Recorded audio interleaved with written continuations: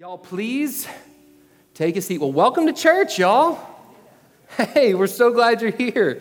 Sincerely. My name is John. I serve as pastor here at the Springs, man. If it's your first time, welcome. I can remember my first time walking into church. After a long time, I actually came. I drove drunk to it. I sat in the back row.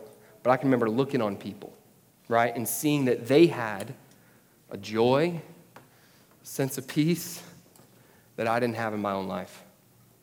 And I pray as you come, as we continue to excel as all of us are worship leaders, you'd find that in us, because this is something we really do care about. If you're coming to hang out with us, where you're finding us right now as we are journeying our way through 1 Thessalonians, we're calling this series, as we're looking at this book of the Bible, we're calling it Goals.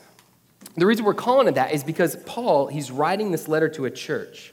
Paul was this big-time church leader. He's writing this letter to this church plant he'd kind of started, right? It was in modern-day Greece. He'd gone and he'd hung out with them for, people think, anywhere from 3 weeks. It's probably closer to 3 months. And then he went traveling on. He went from Thessalonica, which was the town, and then he walked his way, and he ends up in Corinth. About a year later, he wrote back this letter in response to some news he'd gotten about him. You see, this church, this growing body of believers there in Thessalonica, they were being faithful. So for me and for you, the reason we're calling it Goals is we want to remind ourselves, hey, what does faithfulness look like in our lives, our individual lives, as well as the body of Christ? Anybody have any idea where we are in the text or know where we're going this week? Yeah, a couple people giving some whoops. Because here's what's up, y'all. Guess what the topic is today? Sex. Yeah, if you want to leave, I'll try to pray again, and you can go as like eyes are bowed, or heads are bowed, eyes are closed. Where we are in this, if you come to the Springs, we pick a book of the Bible. Now, we'll jump around at times, but generally, we'll pick up the book of the Bible, we'll read it, and we'll turn right. What that means is God is in charge of what we teach that next week. And what does God want us to talk about? A Christian view of sex, purity, sexual morality, all those kinds of things. Here's what my job is today. Sex is a gift from God. He gives good gifts. He's the giver. He created it. He made it. He is for it so many times. So many times the church. People have positions like mine. We come and we make it this taboo, negative, broken topic that if in your life there's any hint of it, you better not tell anybody. Here's what I want to share with you today. My job is for that not to be true, but what this text will show us is sexual sin. And as you'll see through my life, it's going to be an honest, vulnerable talk, right? As you'll see through my life, it is serious. As you'll see through this text, it is serious. But the backdrop I want you to see it through is through God's intended design, where he sets it up, man, and it leads to intimacy when used well. But before we jump into it today, I want to tell you a story that, man, as I encapsulate what I think we're going to talk about today, it really does remind me of this. When I went to college, I'd grown up in what I would call a church-attending home. I had great parents. My dad trusted Christ when I was about 13. I started engaging with what I was hearing. I viewed, though, a relationship with God as a rule list. Do this. Don't do this. Here was my problem, though, all the way up through college, and through college. I couldn't stop doing the things I wasn't supposed to do, right? So for me, what that looked like, since 5th grade or so, I'd been addicted to pornography. Into high school, inappropriate relationships with girls, to where I come to the end of school, right there, the end of high school. And I can remember thinking, I am God's continual letdown. I can't get it together. I can't try hard enough. And all my friends seem to be having all this fun, doing all the stuff I'm not supposed to do, and I'm just missing out. So God, if I'm not good enough for you, I'm done trying. Go off to college. It was pretty easy for me to leave behind any form of a Christian, what I might call ethic or identity or culture. right? So I went to school, and I can remember as a freshman there, I left it all behind. I can remember a guy in my freshman dorm invited me to a Bible study. Now, I knew enough of it. It's like, yeah, no, I'm still a Christian. If you would have asked me, yes, even though I had this weird, awkward rejection of God. I wore an Ohm pendant. I was weirdly kind of getting into like Rastafarianism because it's just this eccentric. I was just confused, right? But I go to this Bible study this guy invites me to. It was on my freshman dorm. We ended up hanging out. We became friends. One of my closest friends throughout college. I lived with him for 3 years. Right? He took me to this. Well, hey, here's what happened. He had this kind of weird, pseudo, messed up view of God, Christianity the same way I did. We rushed to fraternity together. Fraternities aren't bad, but we went there for the wrong reasons. And I can remember, you fast forward 8 months, start of our sophomore year, we just moved into the fraternity house. We go to throw a party. I can remember my buddy, the one who invited me to the Bible study. Right? At that point, he and I were both technical virgins. What I mean by that term is everything but. And I say that with nothing but godly regret. Went up through that stage, and I can remember there was a night where we're there, and we're all on the same floor in this fraternity. My room was kind of at one corner. His was at the other. And I can remember a friend coming to me and saying, hey, my buddy's name, saying, hey, your buddy's going to finally lose his virginity tonight. He's going to finally become a man. And I can remember there, and I was in a state of mind that was kind of out of it at the time. But I remember thinking, I got to stop him. So I come out, I walk down this hall, his room's down here, and literally 10 guys from my fraternity are standing outside the door celebrating him as there's a girl on the inside. He'd come out to get a condom. He'd come out, and I try to come, and literally I'm like, don't do it. This isn't worth it. Don't do it. And I can remember, like, literally a couple of my buddies laughing. They literally held me back. Like, they held me back. And there was a point where they saw, that say, hey, I was serious enough of, hey, I got to get to the door. I get to the door. He stands there. He's got what he needs. He looks at me, and he says, I'll be fine.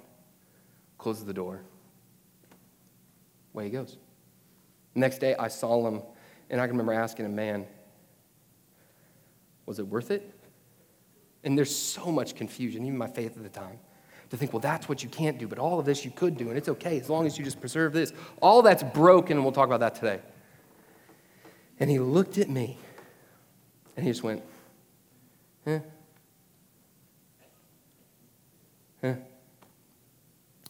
My fraternity brothers thought I was crazy.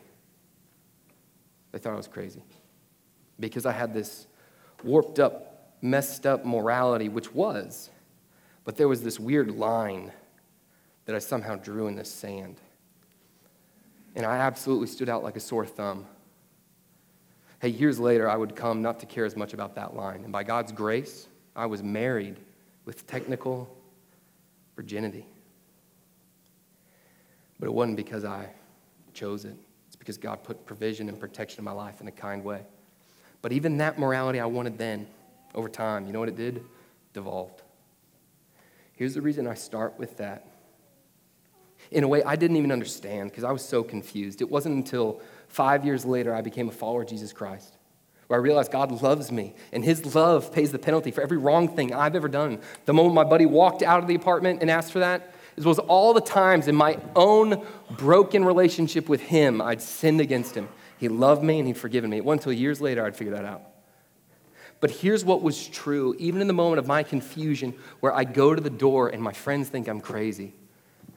What's true is Christianity's approach to sexual morality is crazy. Christianity's approach to a sexual ethic is revolutionary. It's different and it changes things. And what I'm going to appeal to you and remind myself of today, man, God has called us to be revolutionaries in this area of our life. Right, so today we're going to see how God has called followers of Jesus Christ to be revolutionary in their view and approach to sexual morality. The first thing that happens whenever you start like this, you get two ideas popping in people's heads. One, in particular, if you're a follower of Jesus Christ, what can happen to you is what can happen to me. There's like huge guilt and shame. And you start out by thinking, oh, dear God, not this. Why does it always come back to this? I pray that through the end of this, what you do realize is, man, it is serious. But where sin goes deep, grace goes deeper. The second thing that people tend to think about is they start with this like guilt and shame mentality, which I want nothing to do with that this morning. The second thing they tend to think about is, hey, we're making a big deal out of nothing. We're making a big deal out of nothing. So what I want to do is I'm going to spend a little extra time in what I would call the introduction this morning. And I want to share with you guys how I don't think we're making a big deal out of nothing. I don't at all. As many of you know, right, Hugh Hefner started Playboy. I hope you don't know this, 1953. He had this philosophy where he knew before that pornographic images, he now set to, how do you make it classy? And that idea begins to come forward. What comes in the 60s? The sexual revolution, right, which is continued even today, which you could epitomize it as this: you're not free until you are free sexually. Sexual expression is a pinnacle of love, it's a pinnacle of pleasure, it's a pinnacle of life. You're not free unless you're free. And through that, as I think back, as I've studied this week, here's 6 ideas. You don't have to remember any of these. Here's 6 ideas that I think culture, right? People outside of what I pray is the church, we just accept these in a weird way that's true. We would never fully agree with it, but we kind of agree with it. Sex, what is it now? Sex is something that's purely physical.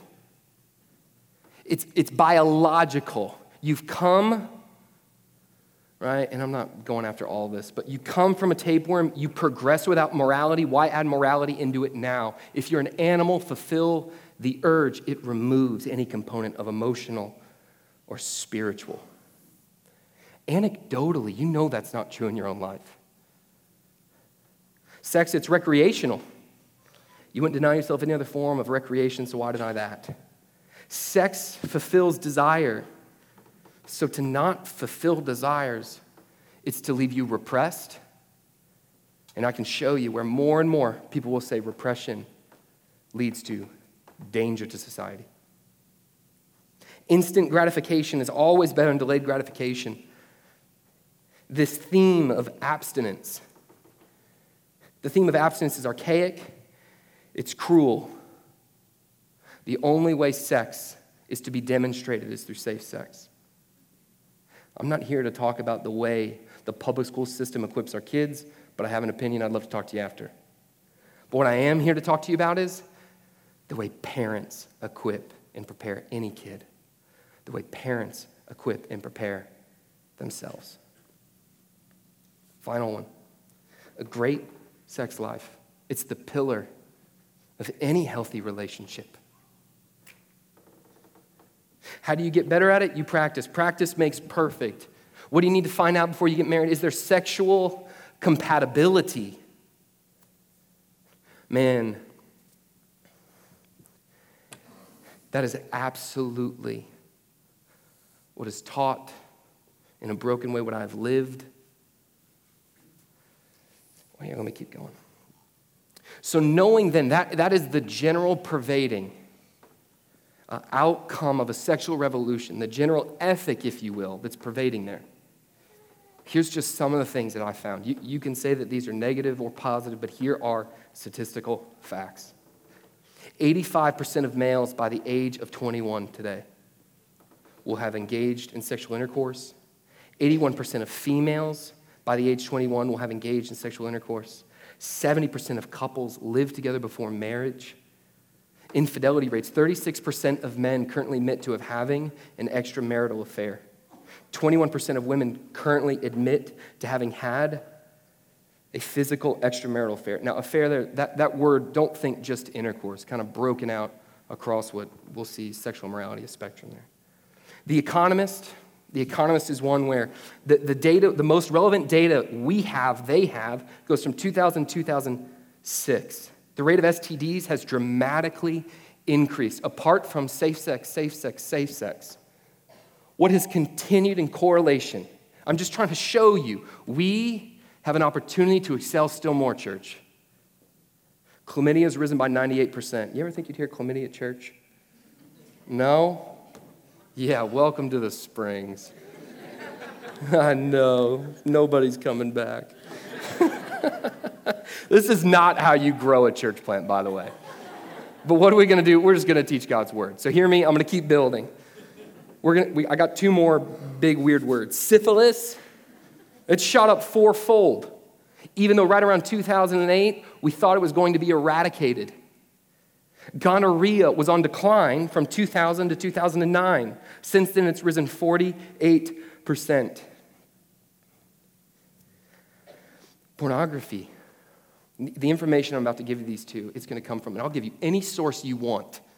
I have an embarrassment of riches when it comes to sources. Right? The first one I'll come, Truth About Porn, a secular group combating pornography. The other one, secular group, Fight the New Drug. Truth About Porn, here's what I learned. From 2008 to 2011, exposure to pornography of kids under ages 13. 10, 5th grade. 11, 6th grade. 12, 7th grade. For me, it was 5th grade. That was back before a smartphone. Exposure of kids under 13, it went from 14% to 49%, obviously with the growth of the smartphone. You cannot deny technology has an ability to amplify good, redemptiveness, righteousness. You can get more phenomenal Bible teaching now than you ever could before through the exact same tool that can drag my heart to the worst that I can seek. Brain scans of men watching porn. The part that deals with the brain, it's not the part of the brain that connects with people. It's the part of the brain that connects with objects. Pornography is literally the dehumanization, the objectification of others. And I'm not throwing stones at you, man, because it starts right here with me. Over 50 studies have proven the link between pornography and sexual violence. Fight the New Drug, the other company, it's proven that watchers of porn are less loving, more critical, and they have more difficulty performing sexually. Porn leads to a 300% increase in the chance of infidelity in marriage. 88% of pornographic material depicts violence and aggression, most often towards women. Hey, there's a big debate right now, and I'm not entering this debate about whether or not America has a rape culture. Here's what I would tell you, right? Because statistics, you can go either way, but here's what I would tell you. Starting with my generation, you have a generation growing up to positions in adult leadership who oftentimes they've been assaulted in the same way I have for years. Of years, the dehumanization of the soul, as we'll see, it's an assault against the soul.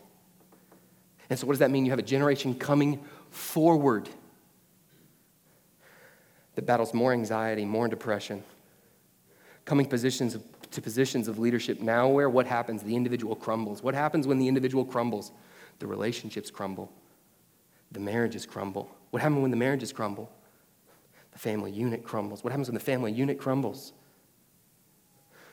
I'm putting before you, society moves in a direction God does not want, and I pray you don't either. You don't need to know any of that, but here's what I'm telling you. That's the current. That's the direction. That is the ethic. And God Almighty, in love, because of Jesus Christ, redeemed from sin, forgiven and free, says, revolution. We're going another way, another direction. Our relationships can't look the same. Our marriages can't be the same. The way we parent can't be the same. None of it can be the same. God wants to free people from the pain of that. So as you hear that, remember, this talk has nothing to do with guilt and shame. In Christ, forgiveness of sins. Guilt and shame is a tool of the devil. But man, I'm telling you, even in my life, and I have been free by the grace of God from addiction to pornography, I don't know how long.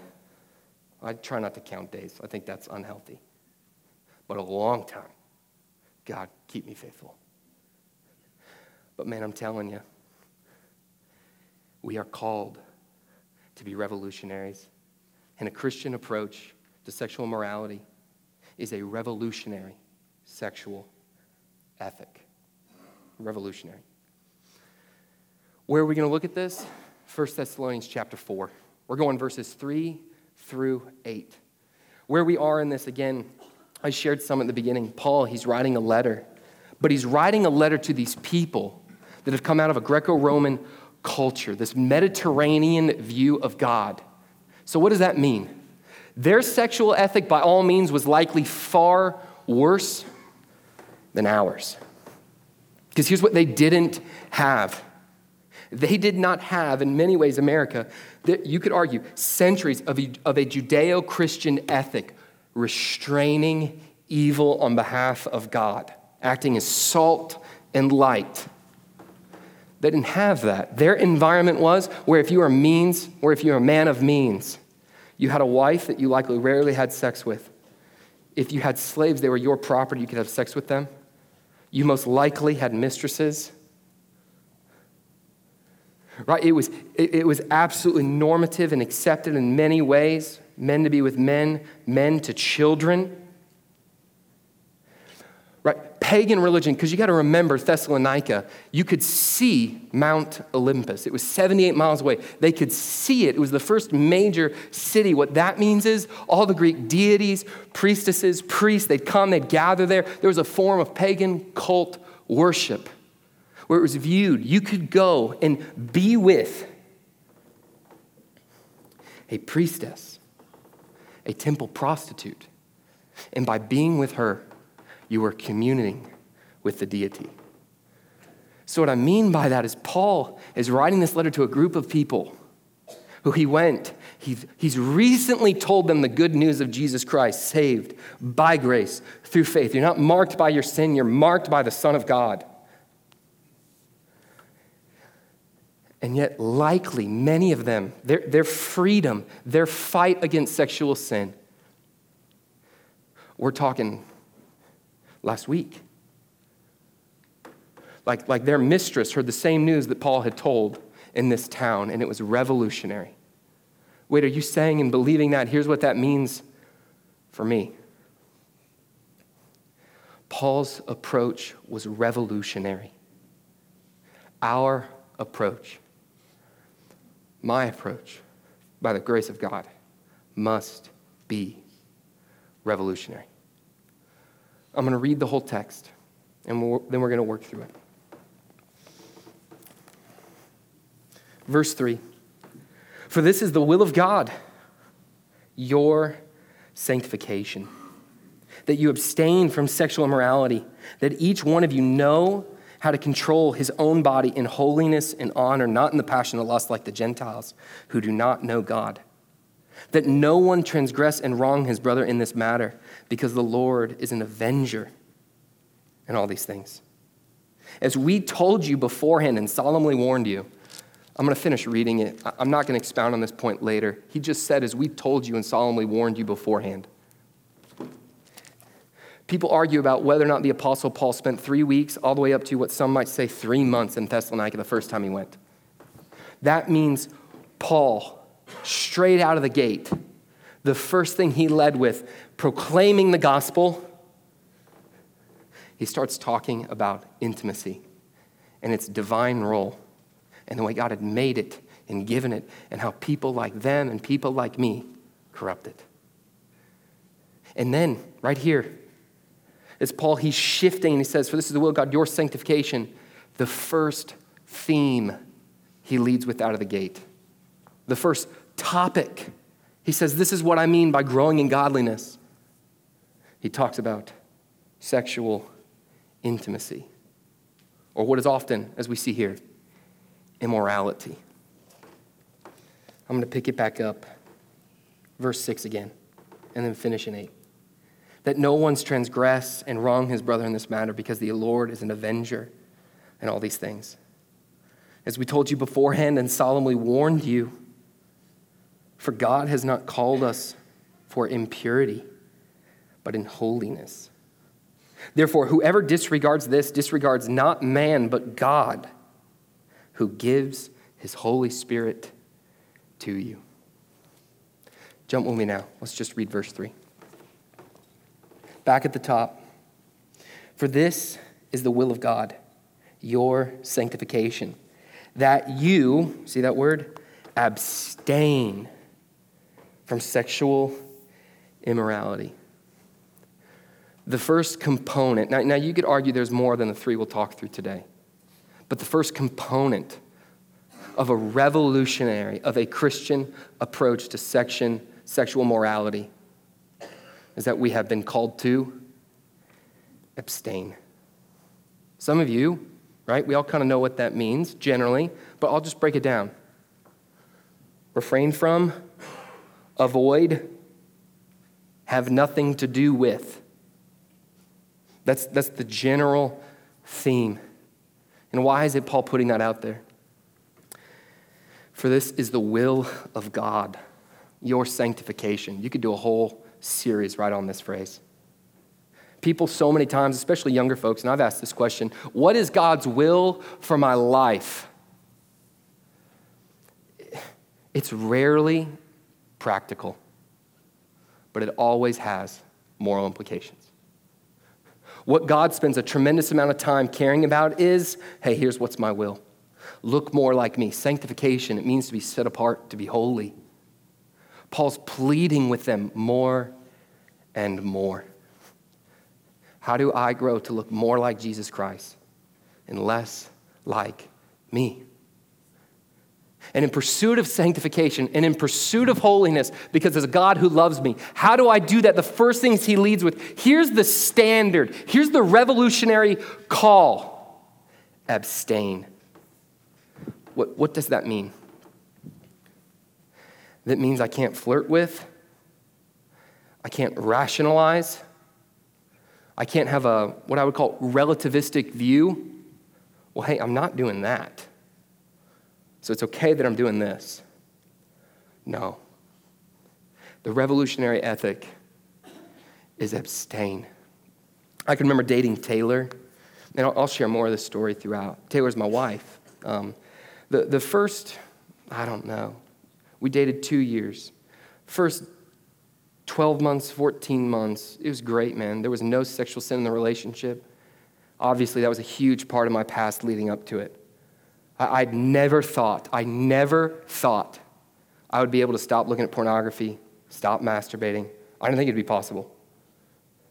And I can remember trusting Christ, still having to fight the exact same thing, but learning a principle that we'll talk about in the next point. But I can remember coming and dating Taylor and knowing I'm not supposed to date the way I've always dated. I'm not supposed to pursue her the way I've always pursued. And I can remember she and I, we had this rule. Now I'm going to lead with, I wish I could use this rule as an example of, hey, you can imitate me as I imitate Christ. And for a season of dating, you could. But honestly, I broke this rule and sexual sin entered that relationship. Right? But there was hey, I'm not crossing the threshold of your apartment. It's weird, right? I remember saying, I'm not crossing the threshold of your apartment, because here's what I knew, what was true about myself. I knew what was true is, hey, if I cross that, I can remember where the couch sat and then the TV. Here's what likely happens. We watch a movie. Movie starts sitting there. Next thing that happens, I put my arm around her. Next thing that happens, we're kind of awkwardly like half horizontal cuddling type thing, where all of a sudden I've gone from vertical to horizontal with a daughter of the king.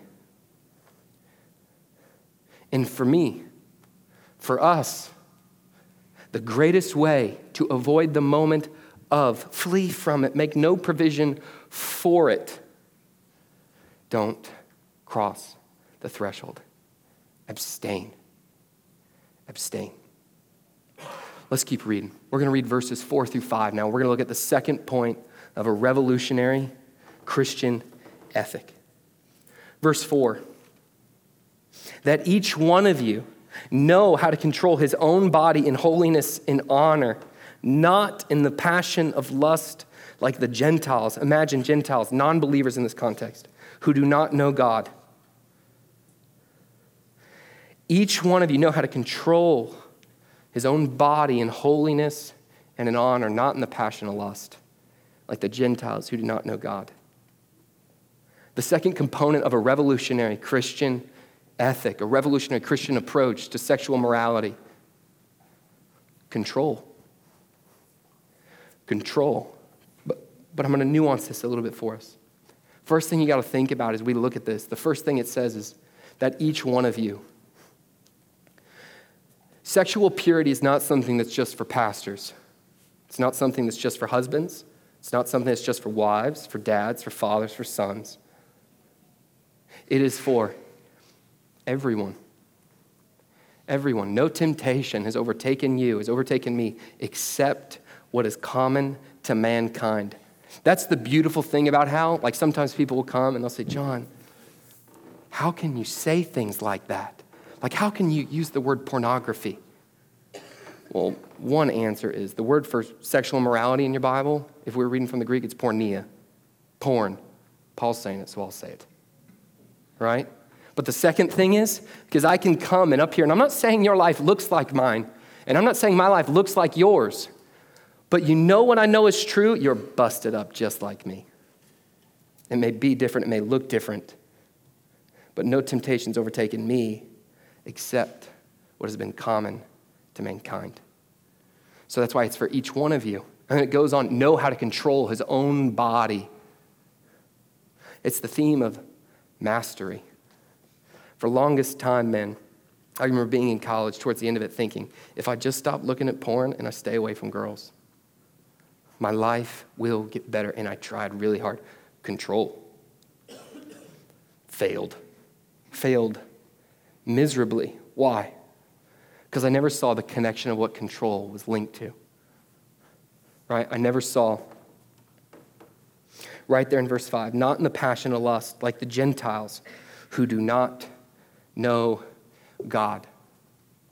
The only reason control can change, the only reason the approach to sin can be revolutionary in the heart of a Christian is because I have something now that I never had back then when I was just trying hard to stop. I know God. He changed me. I didn't have to be better. I didn't have to do more. He changed me. I was a schmuck, and he made me a saint. I was opposed to him, and he brought me near.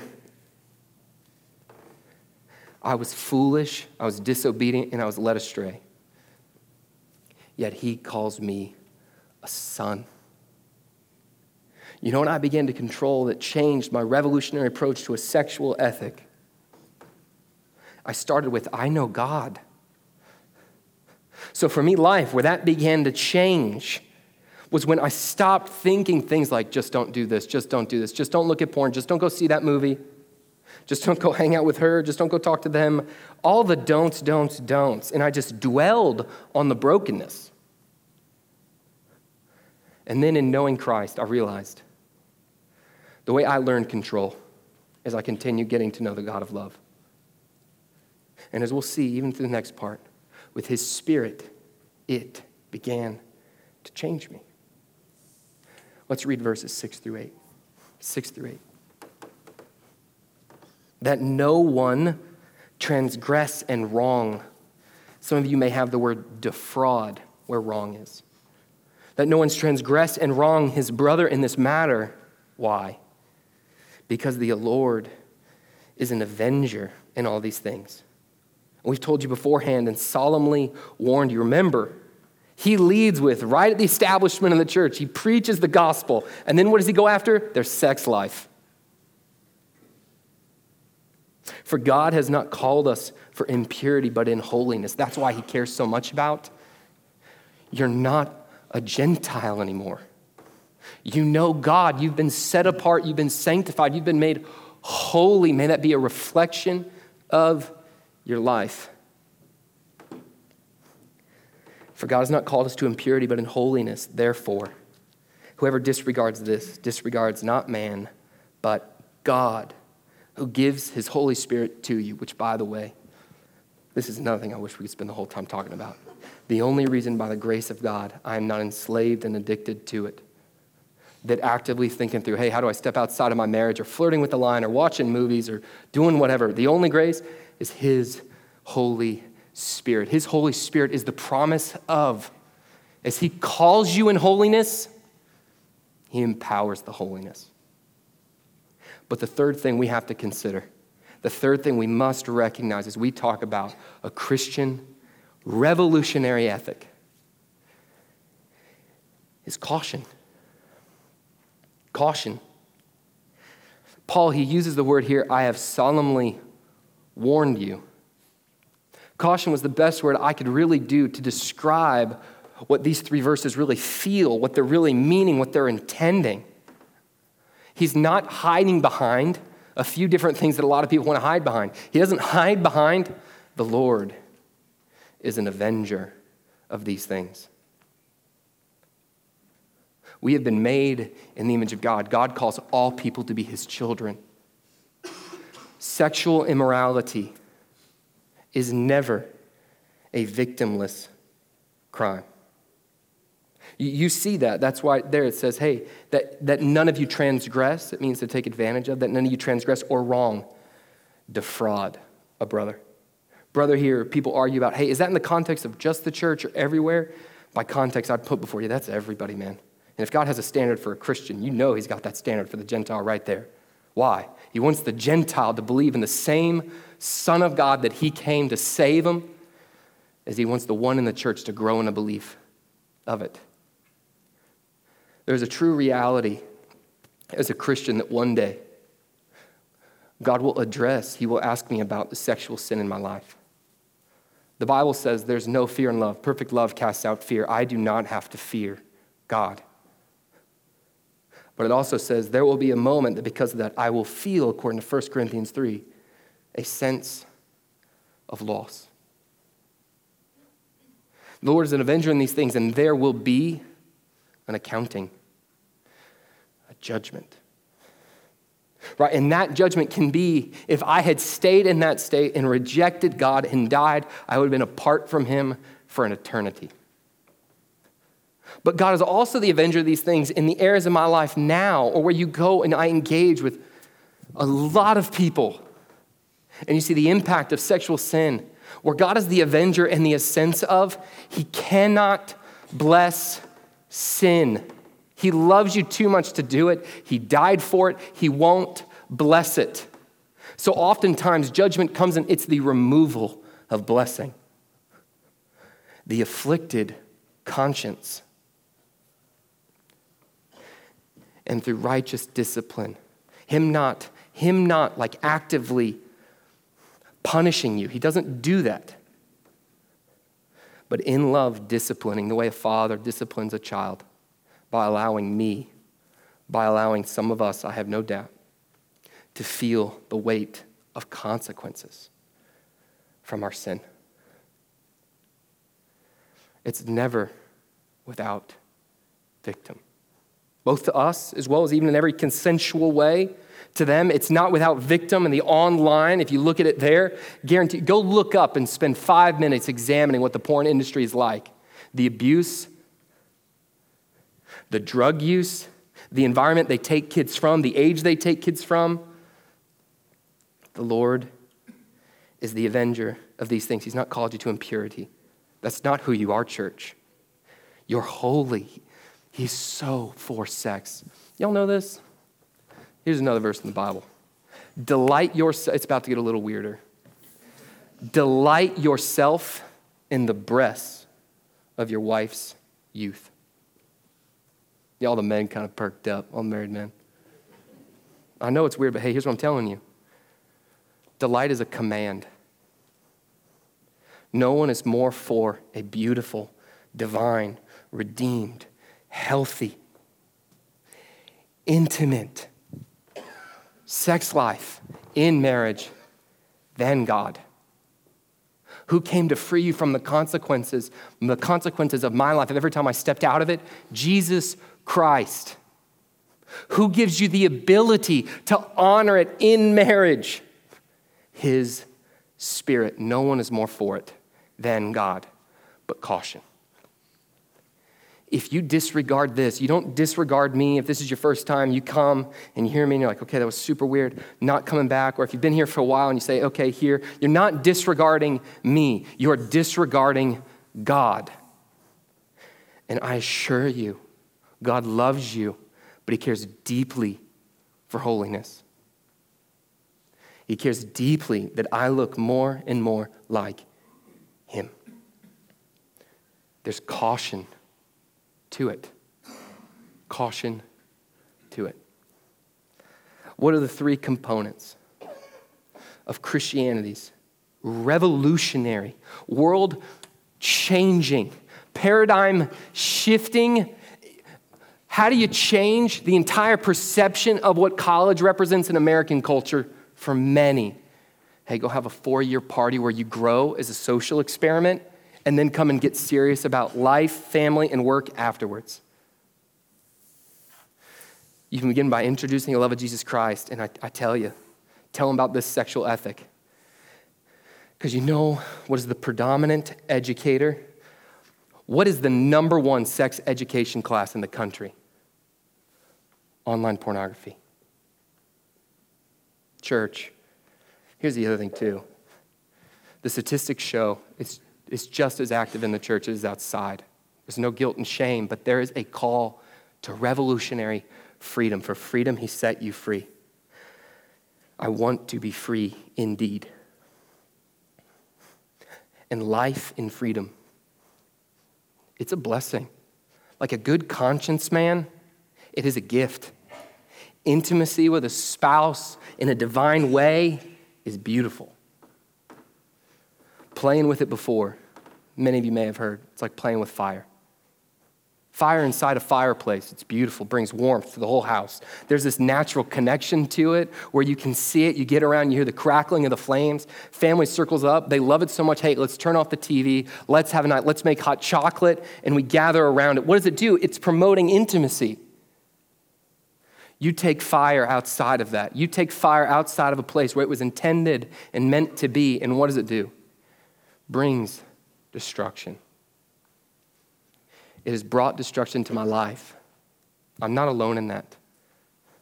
God does not want it to bring destruction to ours. Not for impurity, but holiness. So here's what I want to ask. Here's a couple things I want to ask, right? If the sexual ethic is because of a love for Jesus Christ, abstain. Because of a love for Jesus Christ, control. Because of a love for Jesus Christ, be warned.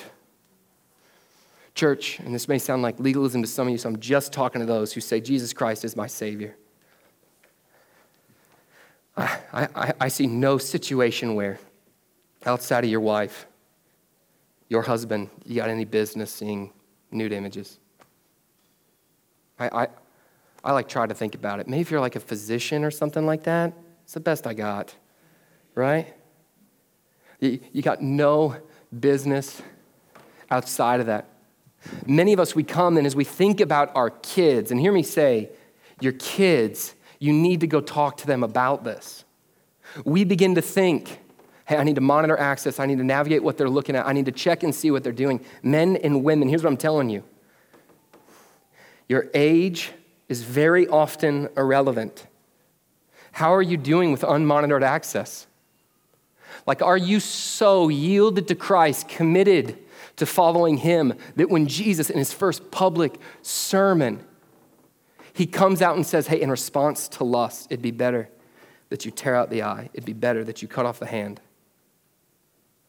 Would you remove access? Would you stop flirting with the Netflix? Like, this is convicting. Like 80 to 90 to 90, I don't know the percentage 90% of that, it starts with TVMA.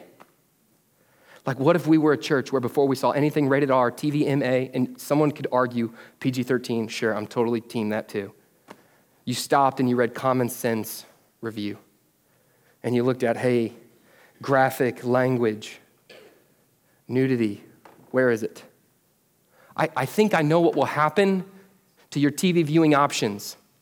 Same thing that has happened and continues to happen to mine. You don't get to watch that much.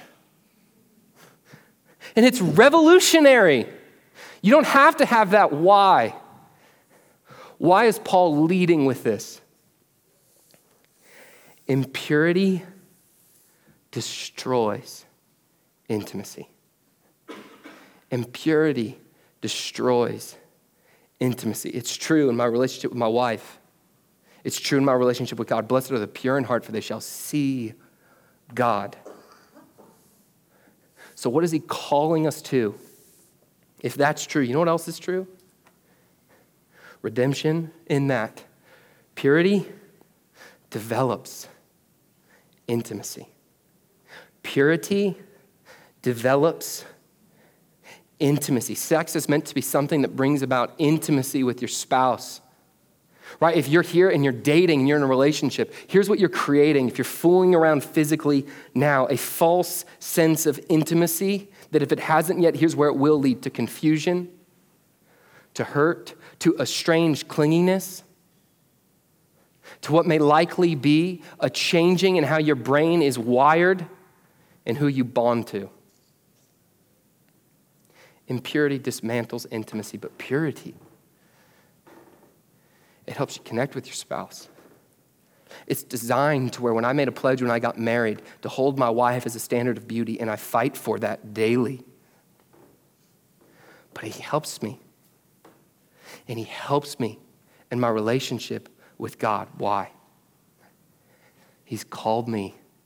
He has called me to be a revolutionary. The way I think about this final thought is first time I kissed my wife, right? So I didn't kiss Taylor for the first year and a half of dating. Hey, don't, you're all laughing, but I'm all about to go totally down in your head, right? Key sermon ender, I'm going to throw myself under the bus, and rightly so. I did not kiss her, and I'm going to clarify that in a second, for the first year and a half. It was super romantic. It was at Tam's Egg Roll, this sketchy little hole-in-the-wall Chinese food restaurant. It was right there. But here's what I want to tell you. I reached over. I saw what would become bride. I kissed her on the lips. Felt nothing. A sense of remorse, actually. Remorse. Nothing. Here's why. I'd allowed impurity to dismantle intimacy. I had a deeply intimate, emotionally, spiritually connected relationship with Taylor for about that first year, 12 months, 14 months, somewhere in there, and then sexual sin came in. And this is honestly the embarrassing part I don't want to tell y'all. So we had this rule: I'm not going to kiss you. I remember going to premarital counseling, we just want, if you guys decide to make out, I don't know, they used a bunch of weird Christian words like canoodle, fondle. I didn't really understand it all. And I can remember being like, this is ridiculous. We don't even do that. We're not going to do that. And man, months later, there I am. And the easiest way I could describe it was in the loophole sense of the broken cavity of my soul. I hadn't kissed her on the lips, but I'd kissed her neck, and I'd kissed many other parts of her body that I had no business being near. But I hadn't kissed her on the lips. And that impurity, God wasn't punishing me. I was forgiven and free in Christ. We'd had a season even before that where, we'd walked out, there's repentance, there's this relationship has to change or it's over. And if you're dating and that's where yours is, I'm telling you, it's at least that conversation. If not, hey, we should probably just end it. And man, I remember standing there and being like, John for months stole this moment.